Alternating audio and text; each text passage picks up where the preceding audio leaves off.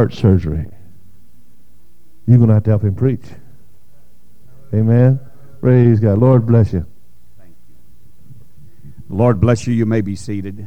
It's good to be in the house of the Lord today and to feel the presence.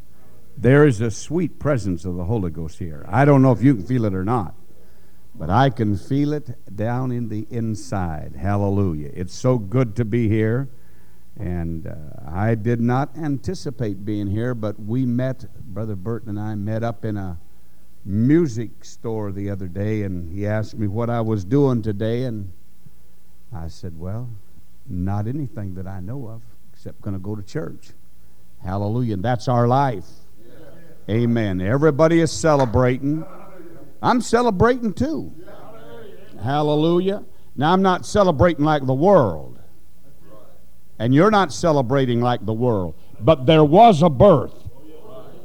Hallelujah. And it was the God of the universe that came down and enveloped himself in the robe of flesh.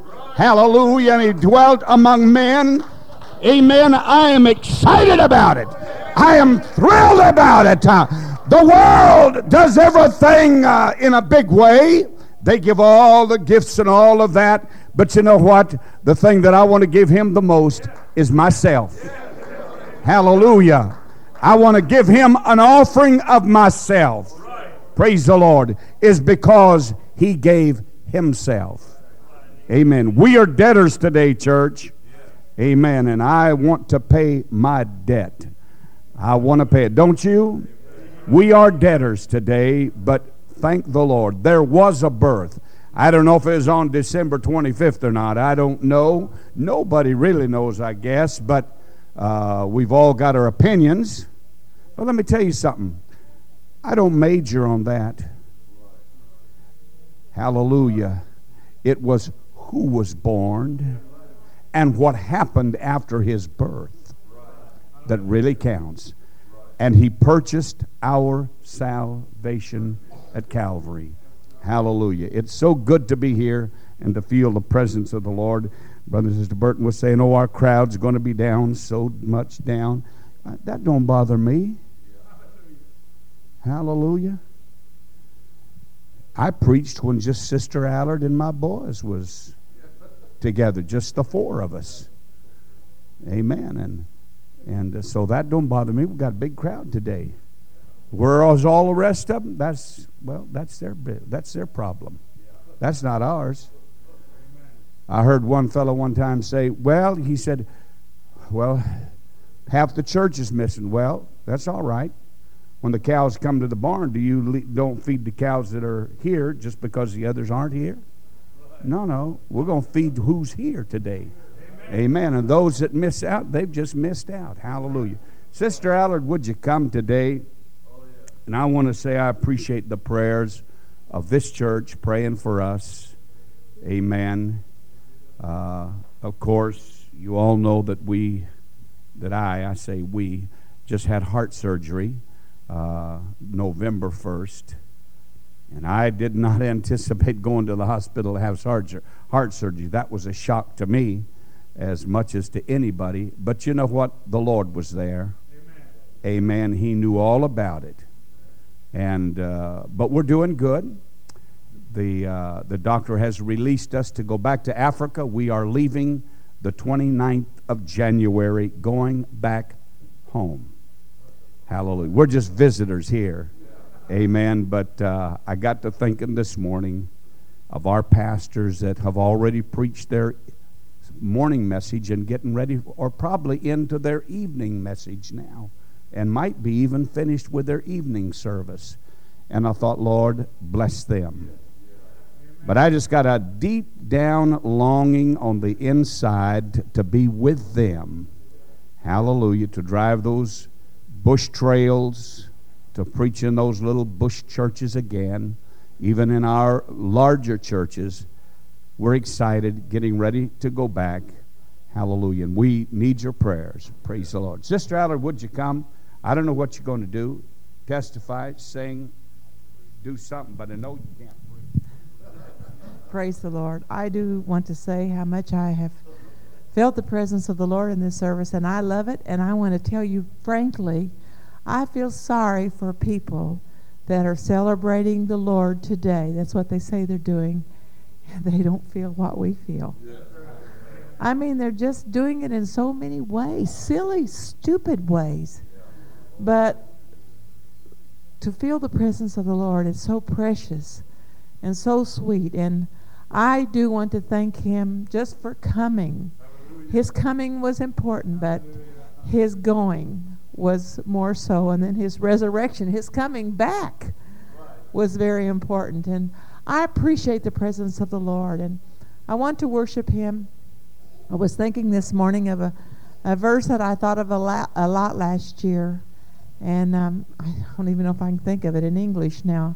But it's about offering ourselves as a living sacrifice, holy, acceptable unto God, which is just our reasonable service.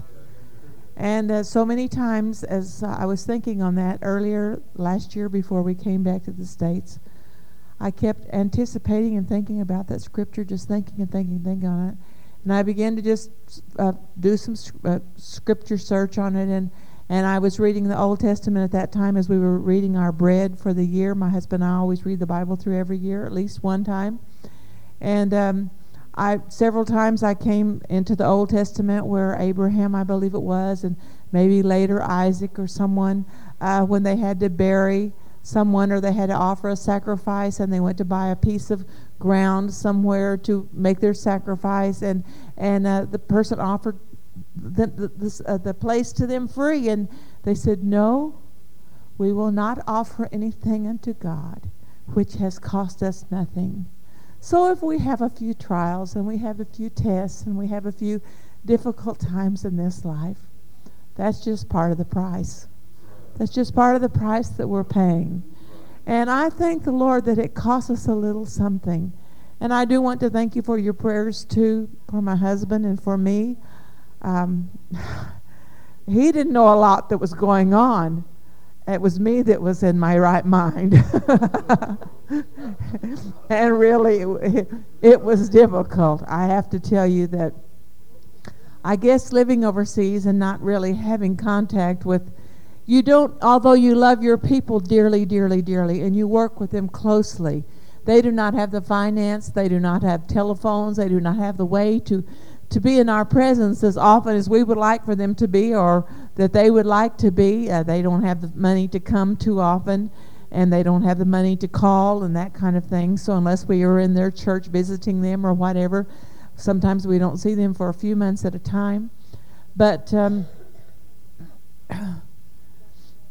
so because of that, actually, over the years, especially since our boys have left home, we've just had one another many of the hours of the day.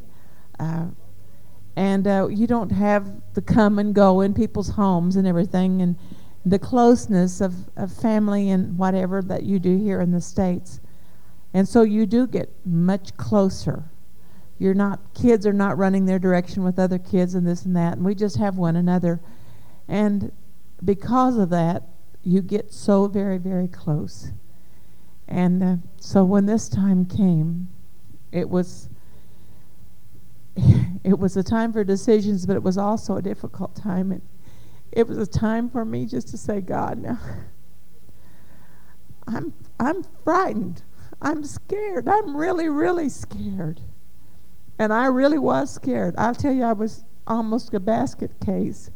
And I hate to admit that to you, because I have told people all of my life that God is a healer and that God can keep. He can keep us in any situation. And I knew he could, and I was glad that I knew in my heart that he could. But I was afraid he wouldn't. And no, I guess I was just afraid that my husband could go on out into eternity. And I knew if he did, he would be in a better place. But it was still a frightening time for me. And I want to thank all of the family of God. Really, that's when you realize how important it is to have a family. The family of God, because people were contacted around the world. I don't know how many people called us just when he was in the hospital. The switchboard said, I don't know if this is another reverend or what, but she said the whole world seems like they're trying to get a hold of you. The switchboard is jammed with people trying to call and just ask how he was and say that we're praying. And so many people have been dear and kind to us just by praying and showing their love and concern. And we want to thank you so much for your prayers. And again, we ask you for your prayers as we return back to Africa. We're anxious to get going. It's been a hard time. It's been a busy time because Brother Allard's not been able to do a lot of the preparation this time as he usually does, which has fallen a lot on my shoulders, and I'm glad to do it because I'm anxious to get back. But we do need your prayers during this next month. We have a little bit more traveling to do, and then not the finish of our packing and whatever. And we need your prayers during this time and to go back with us and to stay with us while we're there this time. Worship as I try to sing a song that it's not too old. I've probably sang it here 3 or 4 times. I don't even know. I'm not sure of the key, but I'll do the best I can.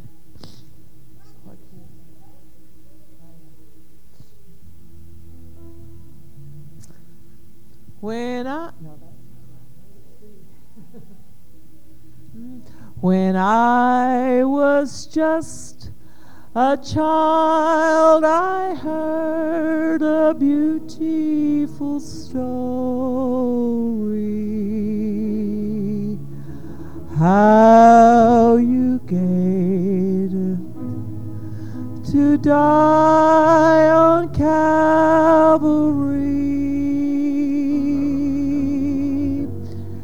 And I claimed you way back then as Lord Almighty.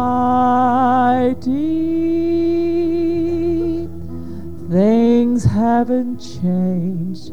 Your love's still the same. You're still Lord to me. You're still Lord. You're still my Father. In little or much, I still feel your touch. You're still Lord. You're still Lord. You're still my Father. You'll always be mine for all of time. You're still Lord to me.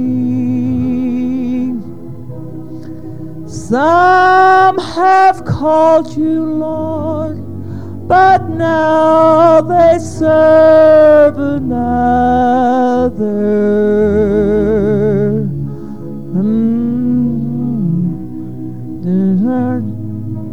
There's their loyalty.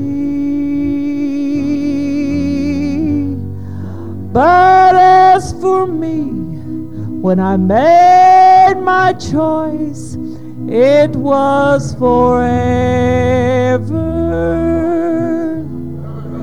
just as before. But now even more, you're still Lord to me. You're still Lord. You're still my Father. In little or much, I still feel your touch. You're still Lord. You're still Lord. You're still my Father. You'll always be mine for all of time. You're still Lord to me.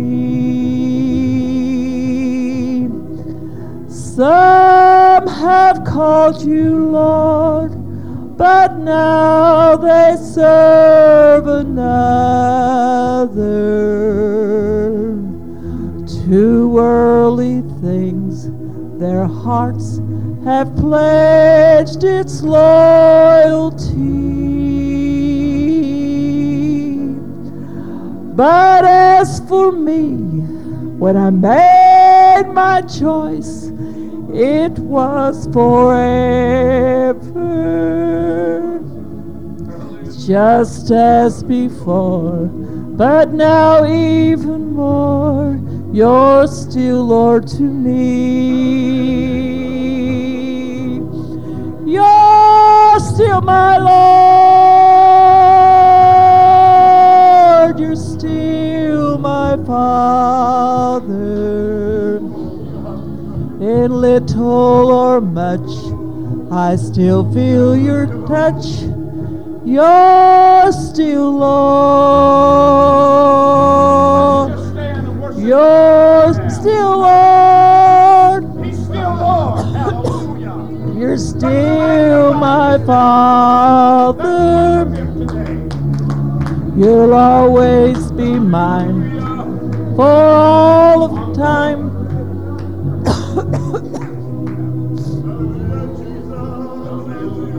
You're still Lord, you're still my Father. In little or much, I still feel your touch. You're still Lord,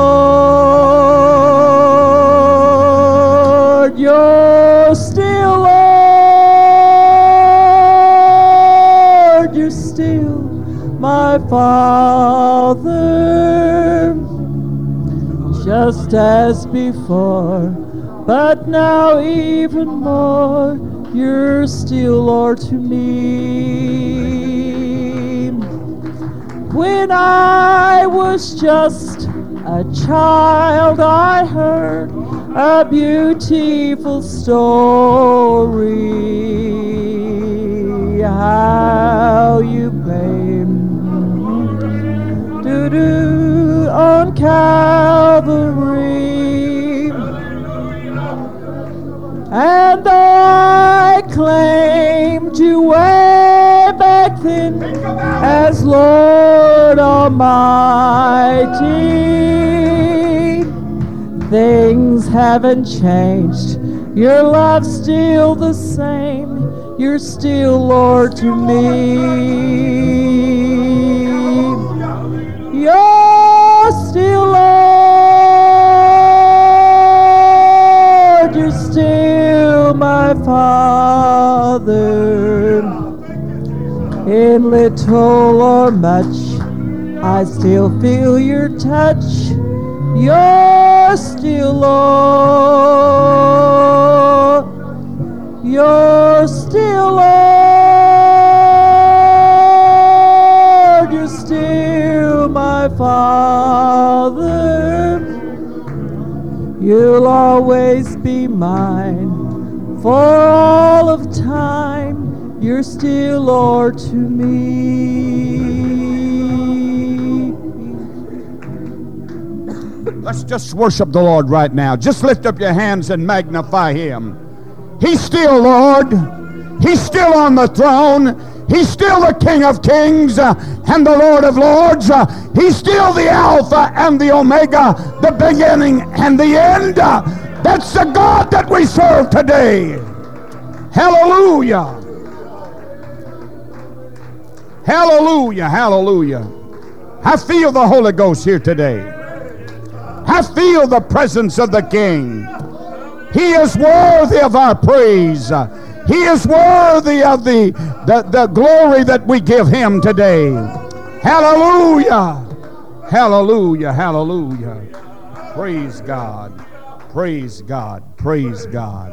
Hallelujah. Hallelujah. You may be seated. It's so good again to be in the house of the Lord. Amen. And just to be able to magnify His name. Amen. Hallelujah. Today, I'd like to teach a lesson. I don't know how long I can last. I run out of steam real quick now, and I used to go a long time, but I don't go as long. And of course, this is our second time to preach since we had an operation, so we'll have to go a little bit slow. Amen. Some people, and let me say this, everybody goes through heart surgery, or not everybody, a lot of people do. And we sometimes say, well, it's not all. It wasn't the heart surgery that bothered me. I come through it all right. It was the angiogram before the heart surgery, is because when we went in, the doctor told me, he said, you'll just be here about 8 hours, and after everything's all right, you can get up and you can go home, and then we'll give you the results and all of that. And so I said, all right. But it didn't work out all right, because they took the angiogram and took me back up to recovery for a few hours, and they said I'd just be there a short while and everything calmed down. But what they did not know is the doctor did not hit the vein the very first attempt, nor did he hit it the second attempt, but he got it on the third attempt. So when they took us back to recovery, they put the pressure on the place where they had made the puncture, and the doctor did not know that he had punctured me 2 other times. And so I was internally bleeding, and they did not know it. And they did not know it till the nurse came in, and they saw that there was blood seeping. And so the nurse proceeded to stop it. And she said, it'll just be a few minutes, we'll have it stopped and everything. But then it didn't do it. She cut off my blood supply, and my blood pressure had dropped to 43/10. Now, I don't know if you know if that's good or not, but you don't live very long in that state. And so I felt myself slipping away, and my oldest son, Brian, was by my side, and I said, son, I am dying.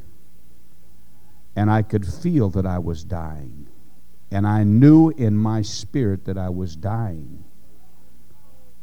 And I heard them call for the code blue and all of that, and all the doctors started running, and I guess we got their attention.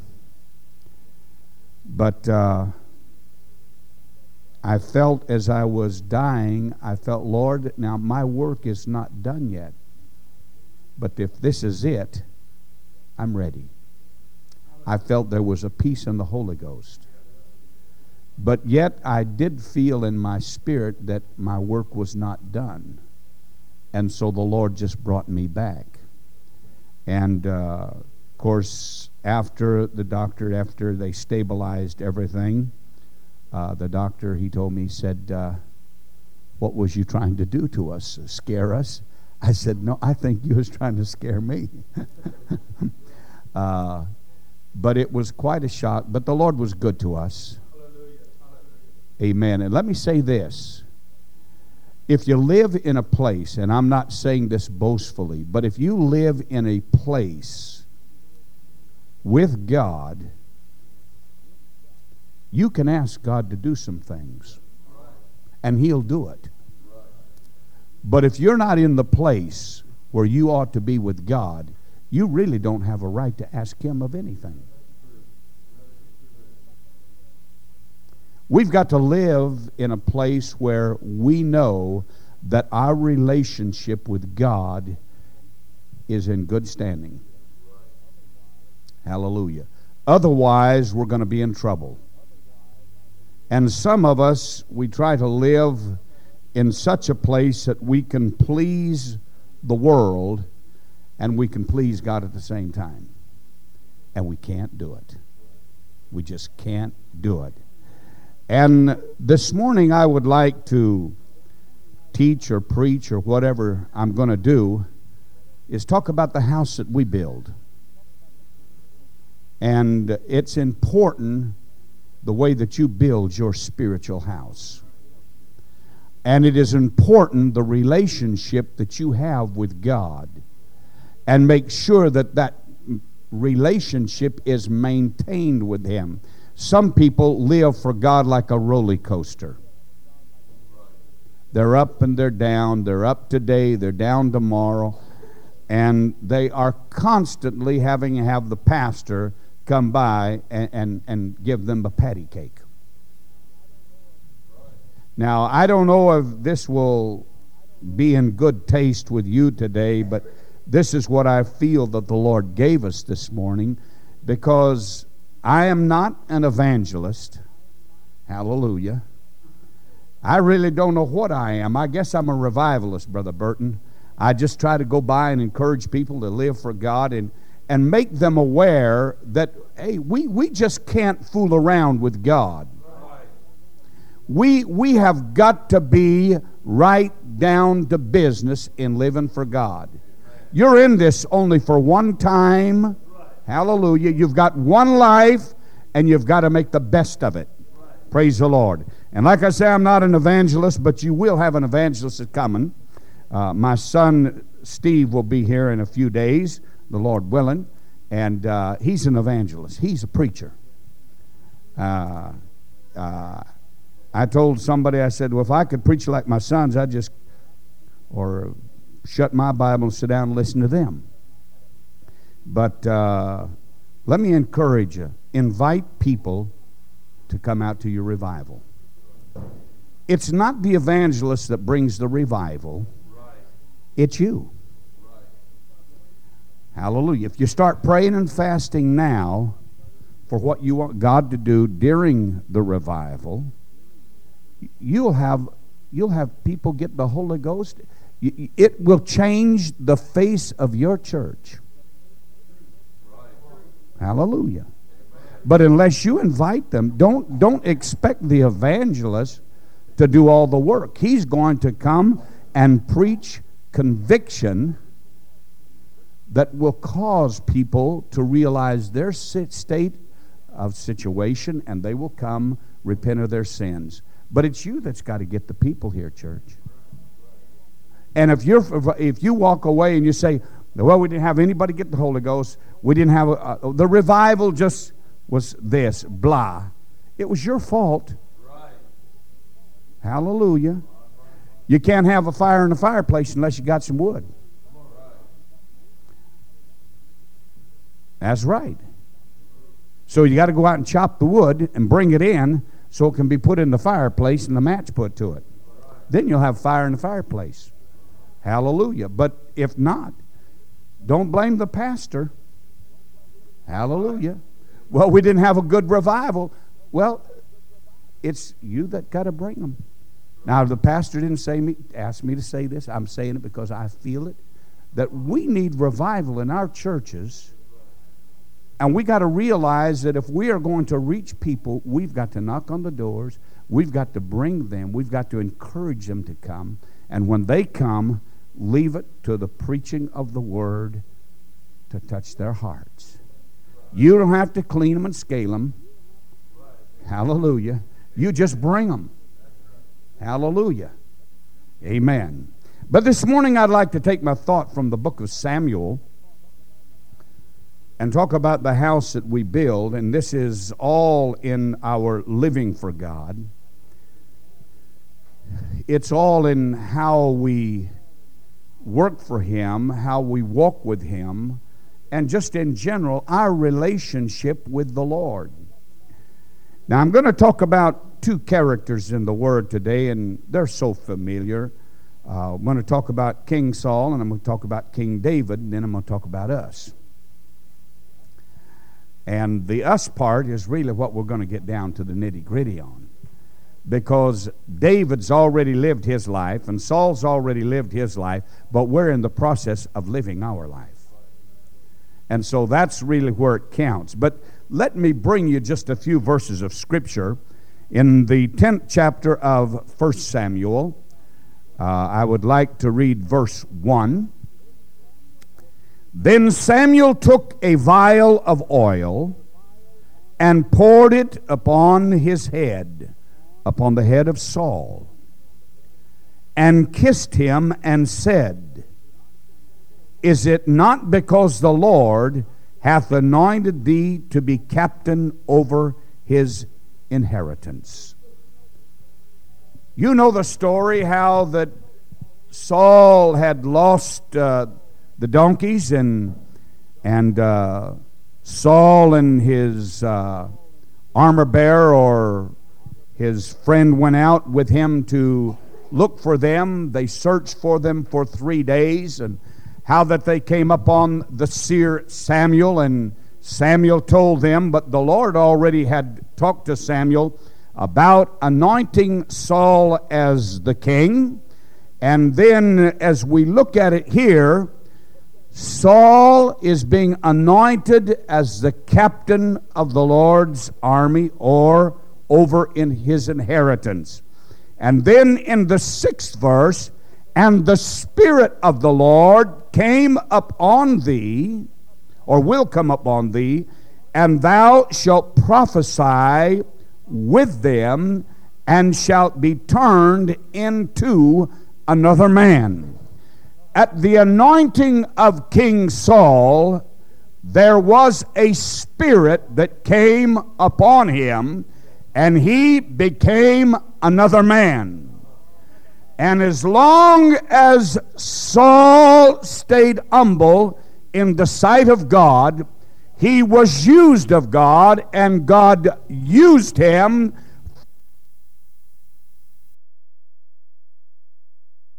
God gave him another what? Another heart. Hallelujah. He changed him. Saul is not the same man that he was when he first went to the seer's house. Hallelujah. He was changed into another man. His heart was changed. His heart was turned toward God. His heart was turned toward seeking God.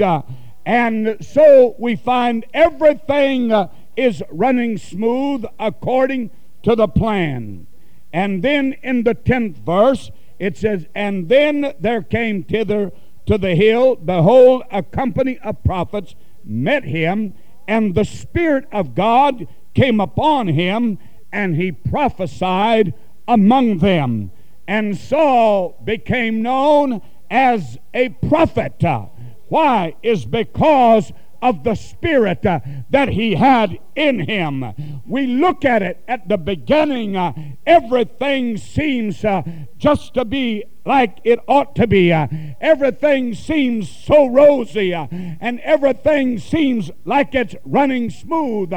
But somewhere along the line, there was another spirit that began to make inroads into the life of Saul, and Saul became disobedient.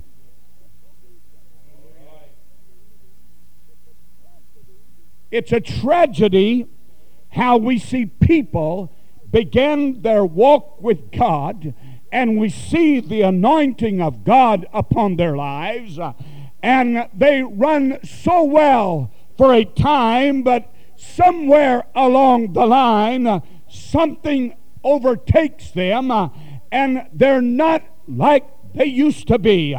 Their spirit, of course, when people come to the altar and they repent of their sins, and they're baptized in Jesus' name, and they're filled with the Holy Ghost, they're so submissive.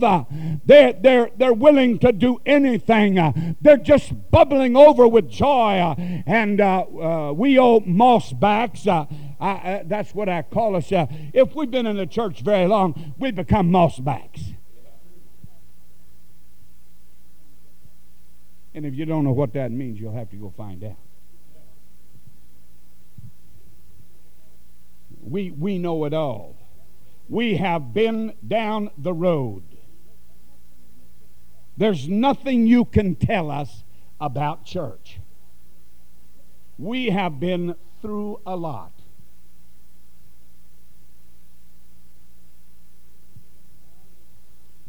Yeah, boy, look at them. They're jumping and juking and jiving and doing all that.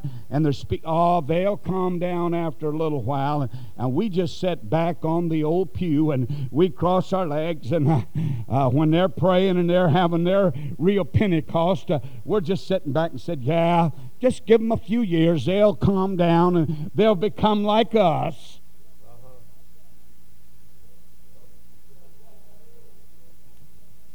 Y'all know what I'm talking about, because some of us live that way.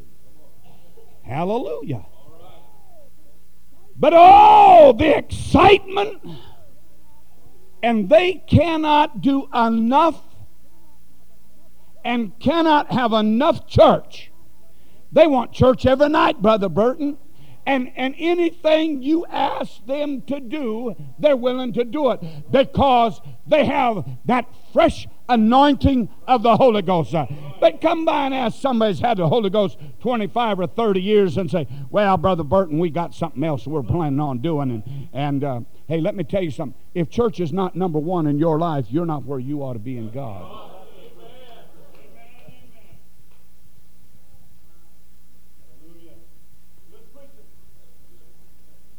That's right.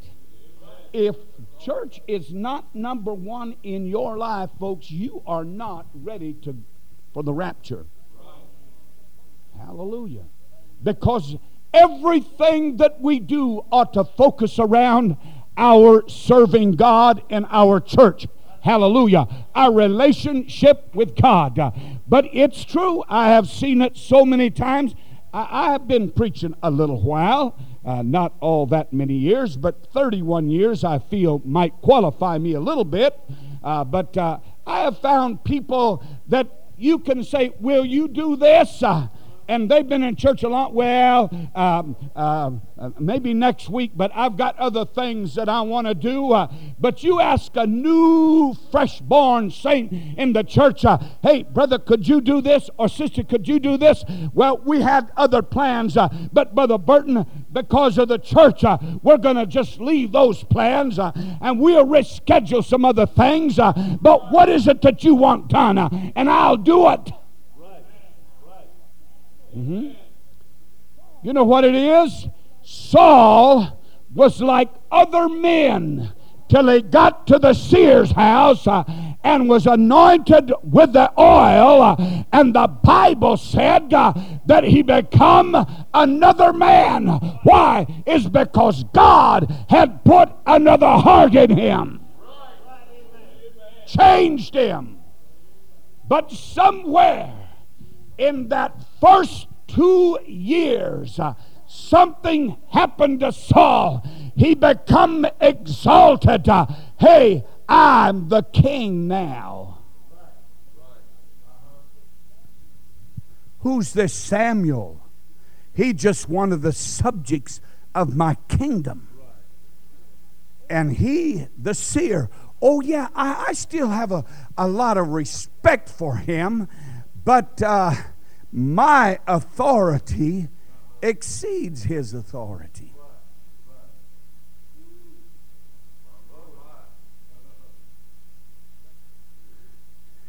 But remember who anointed you. Who anointed you, Saul?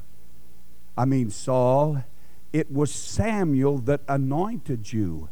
And Samuel had the call of God on his life, and he poured the oil on your head and proclaimed that he is going to be the captain over the Lord's inheritance. But let me tell you something. Somewhere down the line, there was a spirit that got a hold of Samuel that really was not of God. But the devil came in and began to talk and began to sow things in his mind. Let me tell you, church, if we get away from praying and fasting and get a hold of God, the devil can come in and take that kindred spirit that you had with the Lord and that relationship that you had with God and bring you to a point where you say, I can do it all by myself. I really don't need the church anymore. I really don't need the pastor anymore. I am a mature Christian, and I feel that I can determine what is right and wrong in the Word, and I still come to church, and I still reluctantly pay my tithes.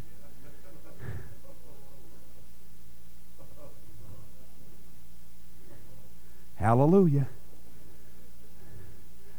And I still give my free will offerings. I still cooperate, but it's just not right down in here. I do it because, I do it because I feel that there is a need for it. But really, I don't need a pastor anymore. He reads the Word, I read the Word. What's the difference?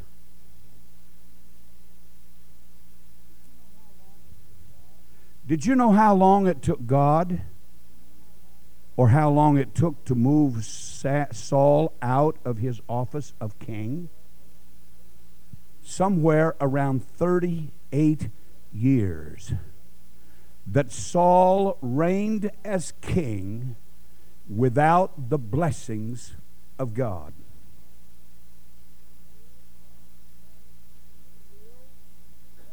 He still held to the throne. He still had all the authority.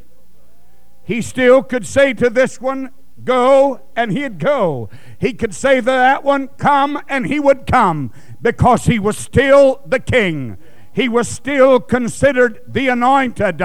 But somewhere along the line he lost out, and Samuel said, oh, Saul, what you've done today you should have not. But the Lord told him, he said, because of your disobedience, you have been rejected as king of Israel. But oh, let me tell you, church, he still had his throne. He still had his power, but there was no power of the Spirit. There was no blessing that came to him. Let me tell you, you can sit on a church pew and you can sit there for years and years and years and still be faithful, but not have the blessings of God because of a rebellious spirit. We need to really watch our attitudes. Hallelujah. And of course, we'll get over to David after a little bit. But let me tell you something. It's not our holiness that's going to put us down. We'll dress holy, and I'm not here to preach a holiness message, but we'll put our sleeves down where they ought to be. We'll get our dresses down where they ought to be and our collars up where they ought to be. Let's hope anyway. Hallelujah. We'll keep our hair uncut because that's biblical. And we won't even do hairdos to the point where they look like the world. Did I say that right, Mom? Hallelujah. And we men will keep our hair cut short, and we'll do all of those exterior things, but still yet have a stinking spirit. And our attitude is not what it ought to be. Saul did not do anything wrong in governing his kingdom that God had allowed him to be king over. The only thing that he did was disobey a commandment that he should not do this. But as far as governing the people, Saul's life could not be touched.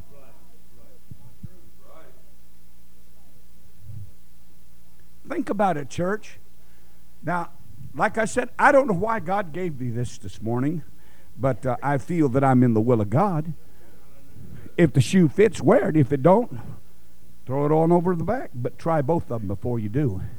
Hallelujah. Amen. But our relationship, our attitudes, hallelujah. Sometimes we gloat in our holiness. And we put down the rest of the world because of our holiness. Now, I don't know how many you people have traveled back east, but let me tell you what. If you get around the Amish people, their holiness will make us look like we're just beginners.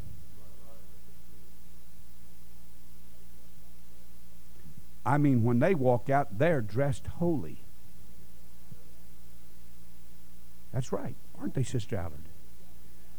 We almost want to go up and say, are you apostolic? But we know what area we're in. When we get around Ohio, Pennsylvania, and Indiana, and Illinois, we know that we're an Amish country. But you see, that's not it. That is a part of it. And we can't neglect that. But sometimes our attitudes are so bad that our holiness doesn't amount to anything because of our attitudes that we have. And let me tell you something. When we get a bad attitude, we get a rebellious spirit. And we get to the point where nobody is going to tell me what to do. Hallelujah.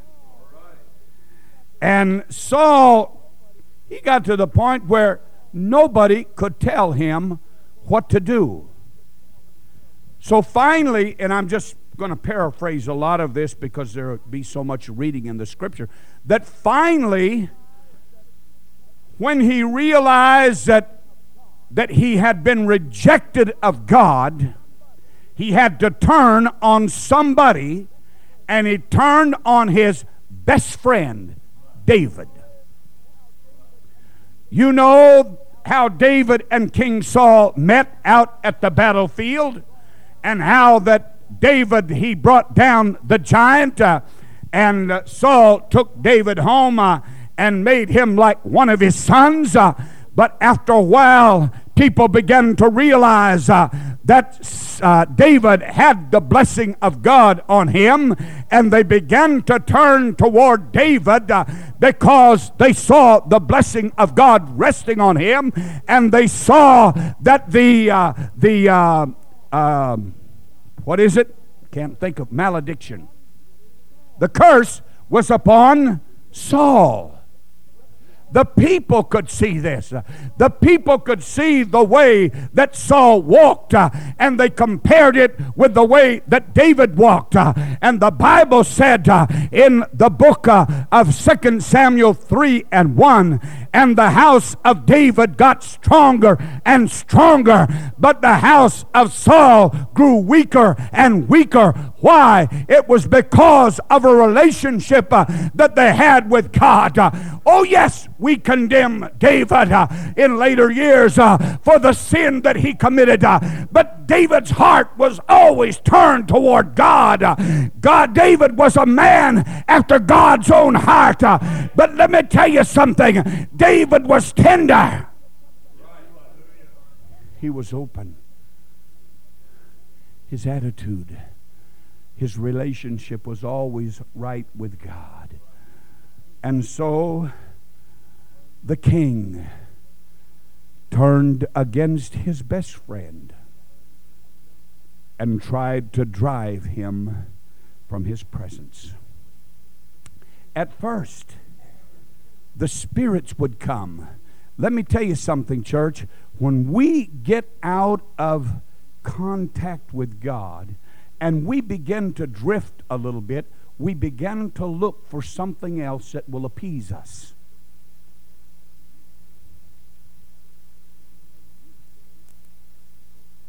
And usually we go to the world for that appeasement, or for something that will satisfy us.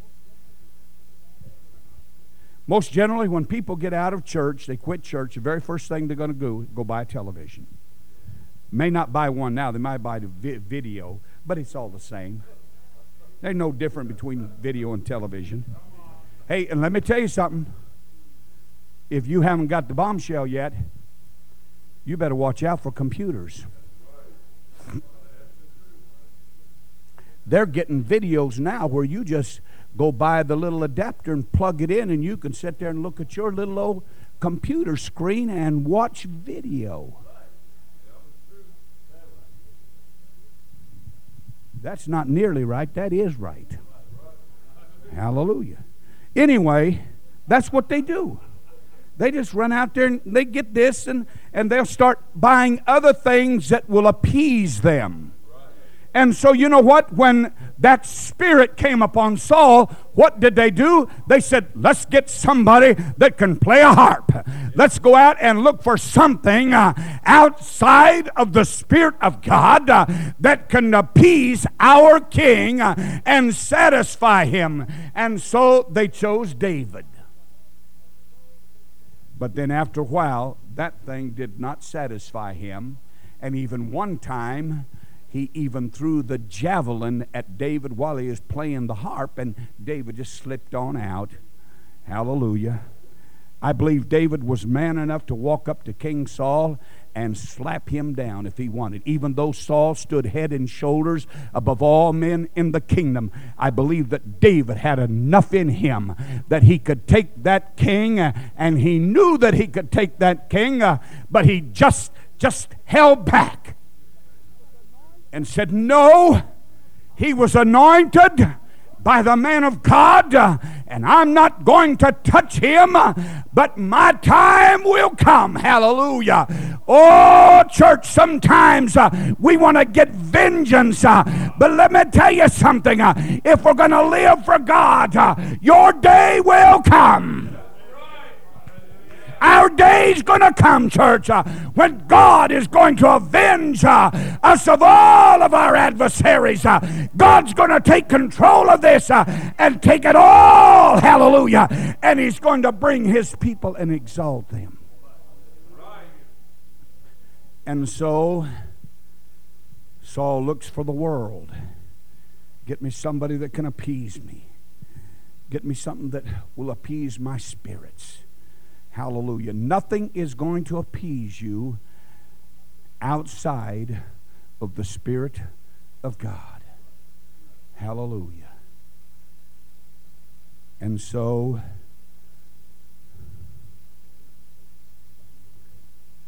we read in 1 Samuel, the 18th chapter, 6th to the 9th verse, where that David was exalted, or David was exalted, and Saul was brought low. Hallelujah. Sometimes you wonder in the church, why are people blessed more than others? Is because of their walk with God. Because their relationship with God. Is because you don't know the time that they slip away and find a prayer room. You don't know the times that they have pushed back from the table and said, I'm going to give this day to seeking the face of my God. And we come to church and we really don't see any outward manifestation, but yet they're faithful and they pray and all of this, and you wonder, well, why isn't things going like they ought to with me, and look at so-and-so. They're always being blessed. Let me tell you something, church. It's our attitude and our relationship with God. If you want the blessings of God, we need to get into the shadow of the cross and let God move and let God flow in our lives. It's so easy. It's so easy to let little things just eat us down to nothing. The worst thing that can hit a church is jealousy and a bickering and fussing and fighting spirit. Hallelujah. But if we can keep our relationship with God and we can keep our head up and our vision elevated and looking to Him, let me tell you something. We're not going to have a spirit of Saul. We're not going to have a rebellious spirit. We're not going to have a spirit that we have been rejected or anything like that. But there is a praise that goes forth. There is a relationship that we have with Him. You see, it's so easy just to stay close to Him. If I go out and sin, I've got to go against the Word of God. I got to go against my pastor. I got to go against the testimonies of the church. I got to go against my conscience. But to praise Him, all I have to do is lift my hands and start worshiping and exalting Him and saying, Lord, I love You. I praise You. Hallelujah. But you see, some people will come and they will have that form of godliness. Somebody get me 2 Timothy 2:3-5, please. 2 Timothy 3:5.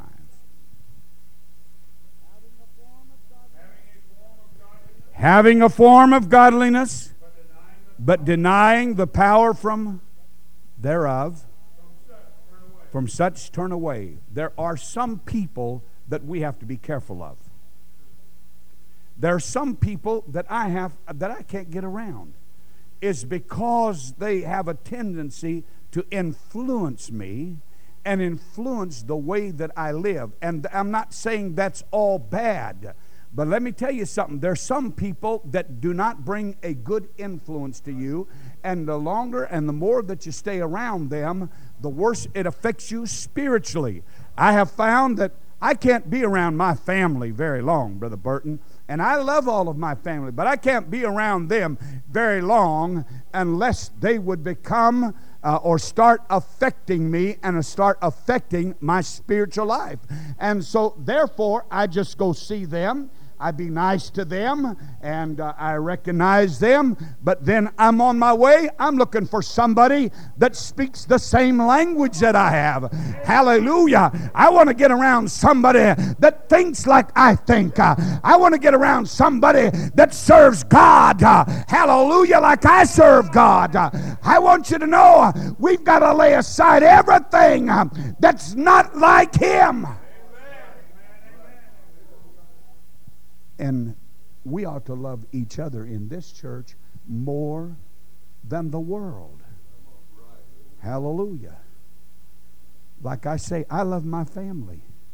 But let me tell you, I'd rather be around the church people any day more than them. And there's some I count closer than my own family. Hallelujah. Now, I don't know if you've experienced that or not. But let me tell you something, sir, church. I said it once. We only have one opportunity in this life to live for God. I thought when I started church over 40 years ago, I thought, my, Brother Terry, he preached the Lord's coming. Well, I thought, well, the way he's preaching it could be tomorrow.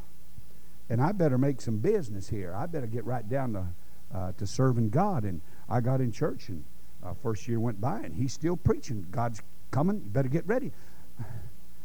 One day I thought, I've been in this probably 20 years, and he hadn't come yet.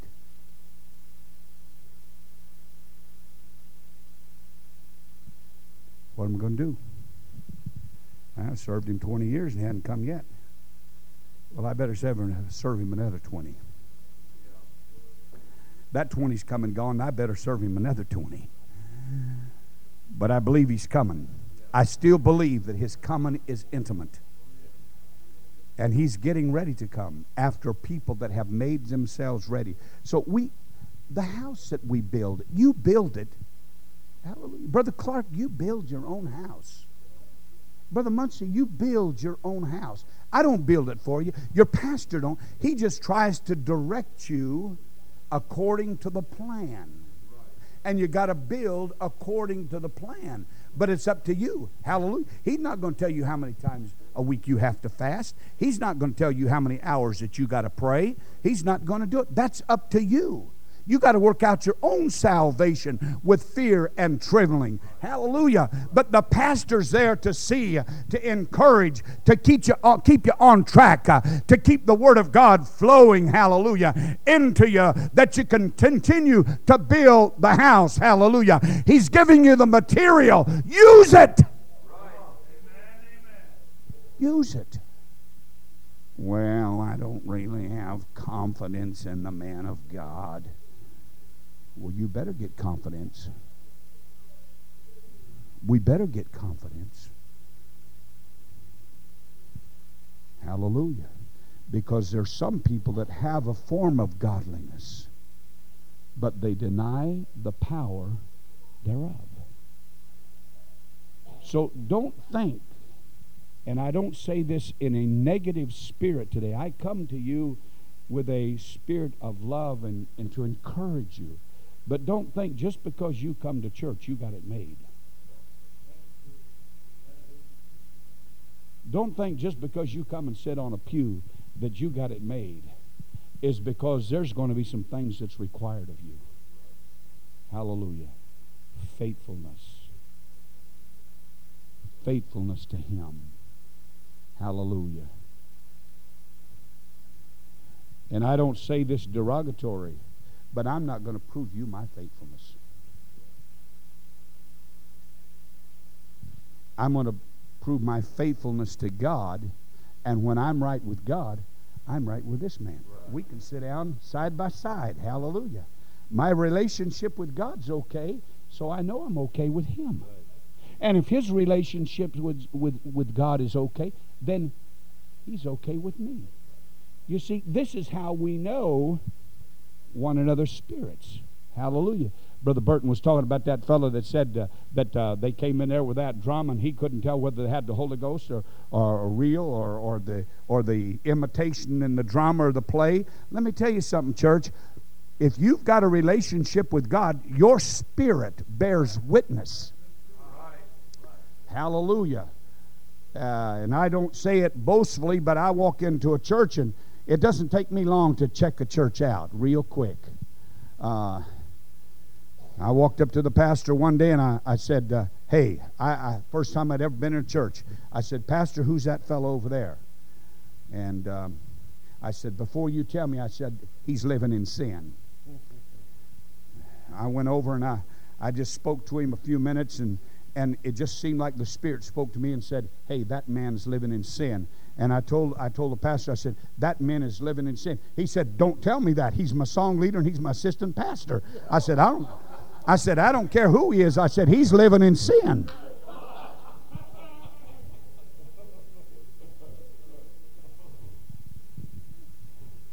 And it proved out too.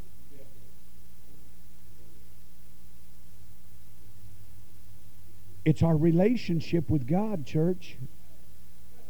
It's how we walk with God. And God can talk to you the same way. I mean, He's not going to start telling you all that. But your relationship can say, well, hey, they're not where they ought to be. I walk into a place and they say, they got a drum on tonight and they're all supposed to speak in tongues. And then the pastor says he can't tell. I could tell. Hallelujah. You could tell if we keep our attitude right. We keep a relationship with God. Hallelujah. Don't become a Saul. He stayed king 38 years or thereabouts over Israel when he was rejected of God.